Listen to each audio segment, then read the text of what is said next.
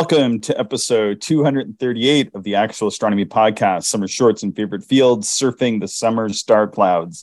I'm Chris. Joining me is Shane. We are amateur astronomers who love looking up the night sky, and this podcast is for anyone else who likes going out under the stars. So, Shane, do you ever look at star clouds through your binoculars or little telescopes? Yeah, I really enjoy star clouds. They jump out, as kind of a big, typically a larger area of really dense stars, and sometimes it looks like just almost nebulous, like a cloud up there. But yeah, they're a lot of fun. So the question everybody wants to know, Shane, do star clouds predict meteor showers? No, I don't believe so.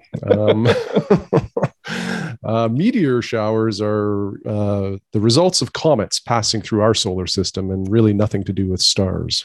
Okay. All right. So star clouds, these are denser regions of stars in our own Milky Way galaxy, at least the ones that we're talking about, dust and gas, and regions that appear perhaps just defined by obscuring matter. But one of the ones I'm going to start with is this one. This one is among my favorites and among the least observed because it's been miscatalogued. I'm not going to get into that. I think I talked about it in the Scorpius episode, but that is NGC 6445 in Scorpius, which is just to the southwest of Ptolemy's cluster, M7, just off Shola there.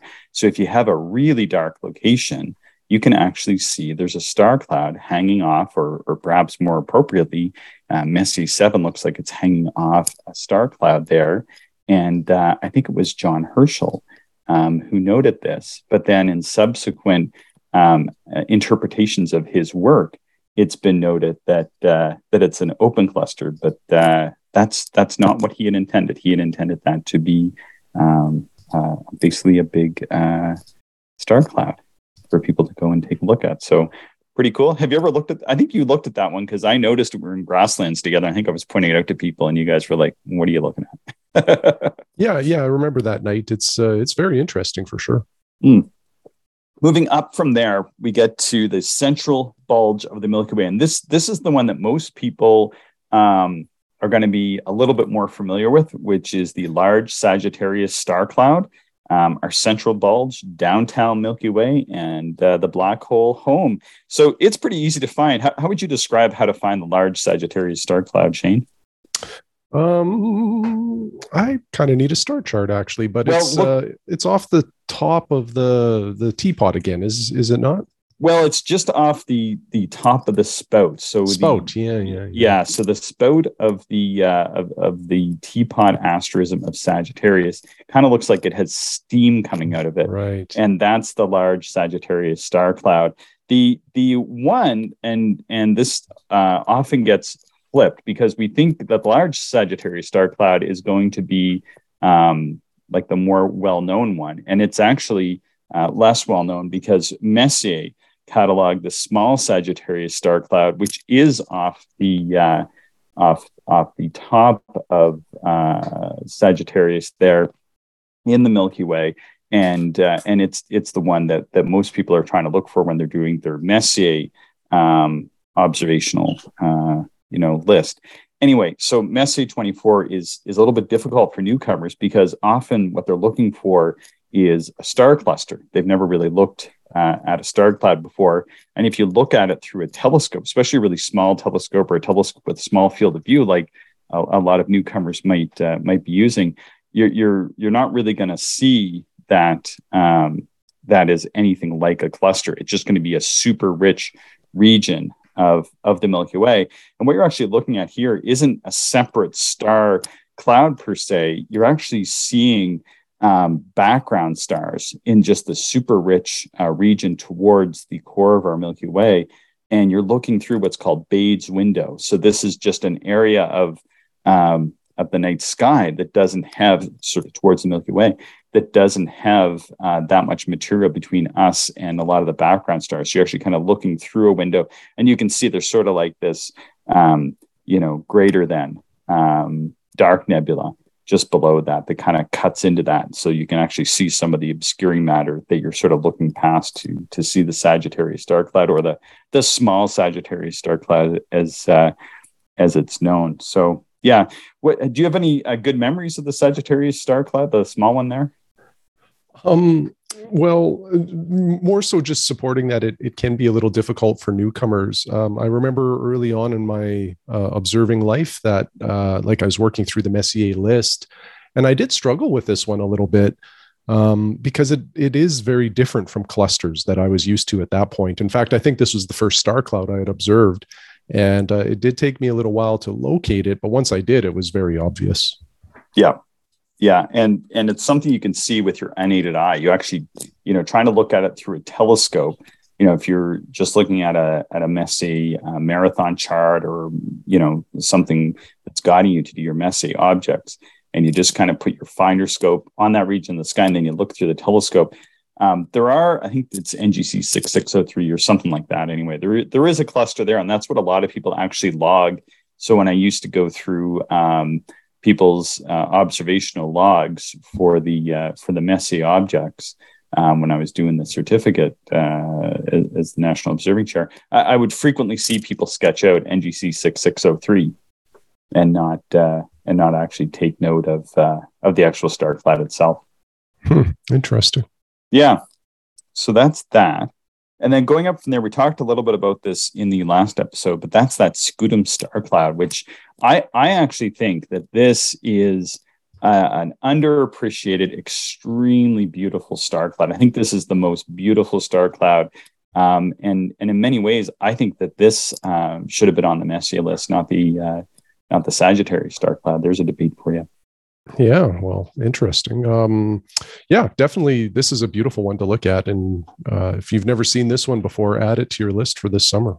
Yeah, it's got this I think it's a little bit brighter than the Sagittarius star cloud. It's definitely, much higher here for us. So it does shine super bright. It's got this beautiful, like golf putter type asterism, and it's so well defined, especially along that northern edge. There's a big kidney shaped dark nebula there that really defines it. There's some other dark nebula that's surrounded. And, just when you're panning with your binoculars or small low power telescopes, just having that dark material frame it so well really makes it pop through optics. Yeah. No, it's another one that it's pretty obvious once you get it in the field of view. Yeah, I actually think it was noted in Bayer's Uranometria 1603. I think I wrote a paper on that once, but it wasn't in the text. But if you actually look at the chart print, he had filled it in a little bit richer in that area. So I think it was something that was noted before the telescopes were being pointed at the sky, and it is clearly easy to see with your unaided eye from a dark site. Absolutely.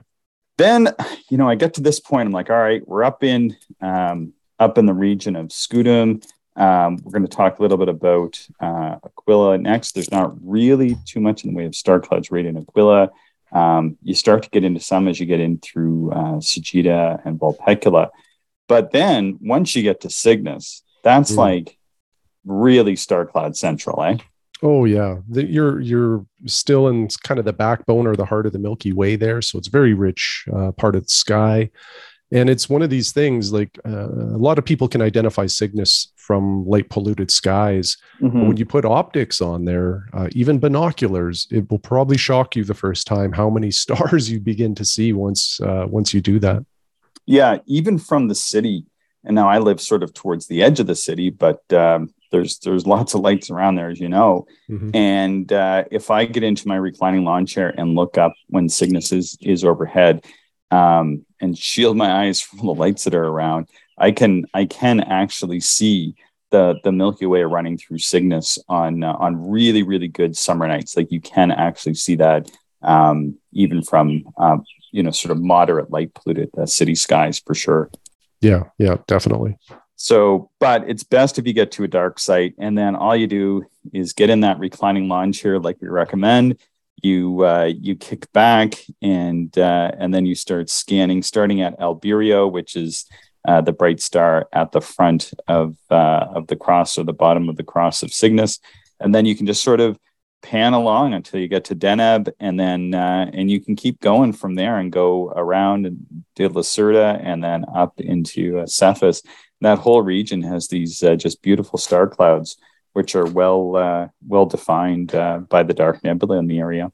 Mm-hmm. Yeah, definitely. All right, so that's it for star clouds. You can get into the northern sky too and cruise on through. Cassiopeia has a few, as does and some of the other constellations in the area. Like there's some star clouds that even extend up into Camelopardalis. But we're really focused on just the summer ones. Do you have anything else to add to the tour of the summer star cloud, Shane? Well, once you've done, all of this stuff that we've just talked about, kind of a neat thing to do is to start maybe around Cygnus, because again, it's fairly easy to identify in the sky. And then just slowly sweep from Cygnus all the way down, follow the Milky Way and follow it down to Sagittarius, all the way down to the horizon, and just see what you can observe. You're probably going to notice all sorts of little faint puffs of light. And there's a number of other, smaller clusters and things that will probably become visible through binoculars. And again, it's just such a rich part of the sky. Now is the time to observe it, because we lose this a little bit into the fall, and like at least the southern part of the Milky Way, the Sagittarius region, will start to disappear on us. So take advantage of the time, because it's a beautiful area. All right. Well, thanks, Shane. Thanks, everybody, for listening, and be sure to subscribe. And we're always excited to get your observing emails to actualastronomy@gmail.com. Thanks again for listening. Thank you, everyone, for listening, and we hope you enjoyed the show. If you are interested in more information, would like to contact us, or if you would like to support the podcast, check out our website, actualastronomy.com.